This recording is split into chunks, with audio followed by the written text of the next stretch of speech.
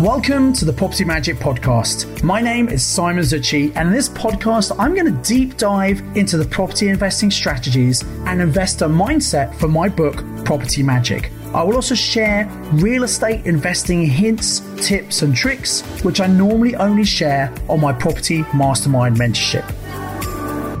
Hello and welcome to episode number 191 of the Property Magic Podcast, in which I'm going to bust some of the common myths about HMOs, houses of multiple occupation. Now, this is really important because it's these myths that confuse people and stop them from moving forward with using this very profitable property investing strategy. So I really want you to listen very carefully to this podcast because I don't want these myths to hold you back.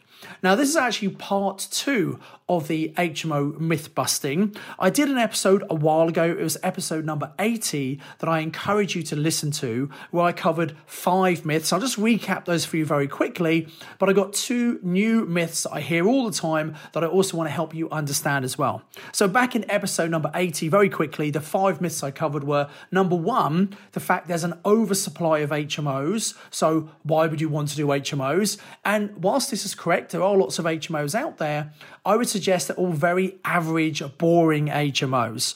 I don't think you should do that type of HMO. You should do a high-end co-living HMO that gets a much higher rent, attracts a much better type of tenant, and the tenants tend to stay longer in the property. So you don't want to compete with everyone else. Make sure you've got better than everyone else's properties. That's the first myth. Next myth is HMOs are more work than single lets. And I agree that one HMO would be more work than one single let property. However, it's not really a fair comparison because one single let property makes nowhere near as much money as one HMO. And with increasing interest rates, anyone on variable mortgages have found that their single lets may not be making any money at all right now, whereas HMOs still make plenty of profit. So for a fair comparison, you should probably compare one HMO with maybe 5 single let properties. And I would suggest that one HMO is definitely easier than 5 single let properties. And the other important point here is that actually you don't need to manage these properties yourself. So if you're not managing them, it's no extra work for you to have HMOs. And because there's so much more profit from an HMO, you can afford to pay someone else to manage it for you. Myth number 3 was that every HMO property needs a license. Now, licensing was brought in 2007, and depending on where you live in the country, different councils interpret this differently. But generally, if you have a property of 5 or more people, you will need a license. In some councils, it's 3 or more people, but generally it's 5 or more people. So some properties, you might have an HMO that might be 4 people, it may not actually need a license. Now, by the way, I think you should still make sure your property is a good standard of accommodation with all of the necessary safety requirements, whether it needs a license or not. Myth number 4 is that all HMOs need planning permission. Well, if you have a larger HMO, 7 or more people, then you would need planning permission. It would be seen as what's called a sui generis, which is in a class of its own, and that definitely needs planning. A normal HMO, 6 or less people, in most areas, you don't need planning permission, unless, of course, the local council has introduced something called Article 4, where they're basically saying, look, we don't want more HMOs, so they're removing the permitted development rights to turn a house into an HMO.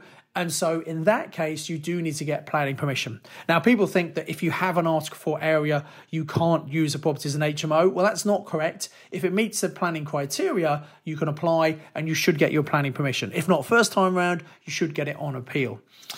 Number 5, the common myth about HMOs, people think you need lots of money to do HMOs.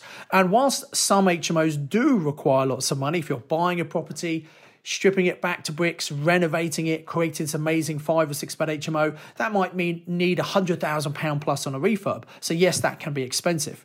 However, if you are adding lots of value to a property, you can potentially refinance it and take all of your money out. So it's a buy, refurbish, refinance and rent model.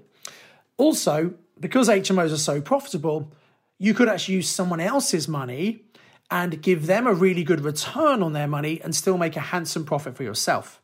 And there are also strategies you can use, such as rent to rent and purchase lease options, where you don't really need to use much of your money at all. So Again, in some circumstances, you do need money, but it doesn't necessarily have to be yours. So those are the 5 myths that I covered in episode 80 of the Property Magic podcast. But I want to talk about 2 brand new myths that I'm hearing all the time that are stopping people from using this very successful strategy. So here are the myths. The next myth is people think that you need to have HMO properties in order to get HMO mortgages.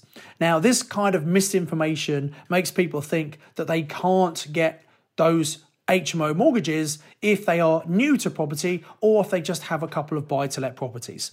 Well, the reality is this. Some mortgage lenders do want you to have landlord experience before they'll give you an HMO mortgage. And some lenders do want you to have HMO experience before they give you an HMO mortgage. However, there are lenders who will lend you money for an HMO mortgage up to 6 people, even if you have no property experience yourself and you have a brand new property company. They will still lend you money for an HMO as long as the cash flow in the property is enough, which generally it is with HMOs because they are a very profitable strategy. So just to quash that rumor right now, you absolutely can get mortgages on HMOs up to 6 people, even if you're completely new to property. However, if you want to use larger HMOs, 7 or more people, which as I mentioned earlier is a sui generis planning class, you typically will need to have HMO landlord experience. So all you need to do is start off with smaller HMOs, 5 or 6 people, which you can absolutely get mortgages for. Get that landlord experience as an HMO landlord, and then you'll be able to get larger HMOs in the future. So that's all you need to do. It's not going to stop you at all. Now, the more recent myth that again has caused lots of people to question should they do HMOs or not is because of the rising energy costs that's been happening for the last year or so. And people think that because energy bills have gone up, that wipes out all the profit in HMOs. Now, the reason is that generally when you have an HMO, you have different tenants in your property, and you as the landlord generally pay for the bills. You pay for the local council tax, you pay the TV license, the broadband internet, you pay the gas, the electric, the water, you pay all of the utilities. Now, what we do, obviously, we charge enough rent to cover these utilities and still make a good profit from our HMOs. And to work out the cost of these utilities, I always used to use a figure of £100 per room per month. So if you had a 5-bedroom property, it would cost you about £500 per month in bills. A 6-bedroom property would cost you about £600 per month. And it was a pretty good rule of thumb to use when assessing the cost of the bills. Now, in that £100, remember, you're paying for all of the bills. You're paying for the TV license, the broadband internet, the gas, the electric, the water. And I estimate that the gas and electric were probably about half of that cost, about £50 of that £100, and the other 50 being the other costs. Now, because energy bills have pretty much doubled, that energy element of that £100 has probably gone from £50 up to £100. And if you add in the other costs again of £50, I estimate the bills in HMOs now cost about £150 per month per room. So a 5-bedroom property, instead of costing about £500 per month, now costs about £750 a month. And because you're paying the energy bills, a lot of people have incorrectly thought, oh my God, these doubling energy costs means it's wiping out all of your profit in an HMO. Well, that's not quite true. And let's look at some numbers here. So as I said, a 5-bed HMO will have increased by £250 approximately from £500 a month up to £750 a month. Now, if that was the only change in the market, yes, that would be £250 less cash flow you're getting. However, because of the high inflation and the high cost of living, many rents have gone up. In fact, last year I spoke to all of my tenants, my letting agent spoke to all of my tenants and said, look, I'm sorry, we're going to have to put the rents up by 9%. Now, we hadn't put the rents up for a while, and everyone knew that inflation was over 10% at that time. So most tenants were okay with that. And part of the reason was they knew that if they went elsewhere, they'd be paying a lot more rent and they'd have the hassle of moving, and they like the houses we have because we provide these high-end, high-quality HMOs. So there were a few grumbles, but everyone accepted that 10% increase.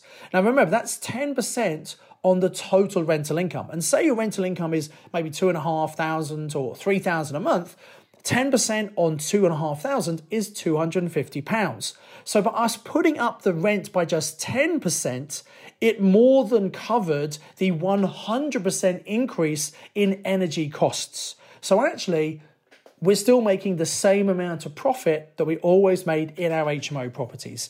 Yes, the energy costs have gone up, but rents have also gone up, and that has more than covered the increasing energy costs. So HMOs are still a very profitable strategy which you should be using in your property portfolio, particularly right now when more and more landlords are selling up their properties. What that means is there's less supply, so rents are going to go up over time. And with all these landlords selling, it's probably going to keep the property market continuing to drop, not a crash, but a small decline, which means there are some great opportunities for you to pick up in the property market right now.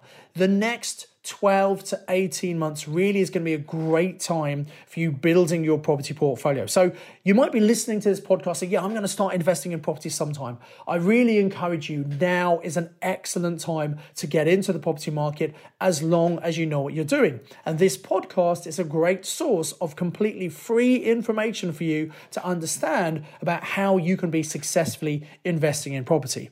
Now, if you want to learn specifically more about HMOs, houses of multiple occupation, we have some online training all about that, which I highly recommend you go and check it out. It's some free online training. You can go and find out all about it and register at www.hmocourse.co.uk. We'll put the link in the show notes for you, but it's hmocourse.co.uk. Now, in the next episode of the Property Magic podcast, I'm going to talk all about the renter reform bill. This is causing a big uproar in the property industry. I'm going to explain exactly what it means for you and your property investing in next week's episode of the Property Magic podcast. So until next time, remember to always invest with knowledge, invest with skill. Thanks for listening to the Property Magic podcast. To get this week's show notes, please visit www.propertymagicbook.co.uk/podcast. You can contact me via LinkedIn, you can follow me on social media, and I highly recommend you subscribe to my YouTube channel to watch loads of valuable property trading for free. All of the details are available in the show notes. Until next time, invest with knowledge, invest with skill.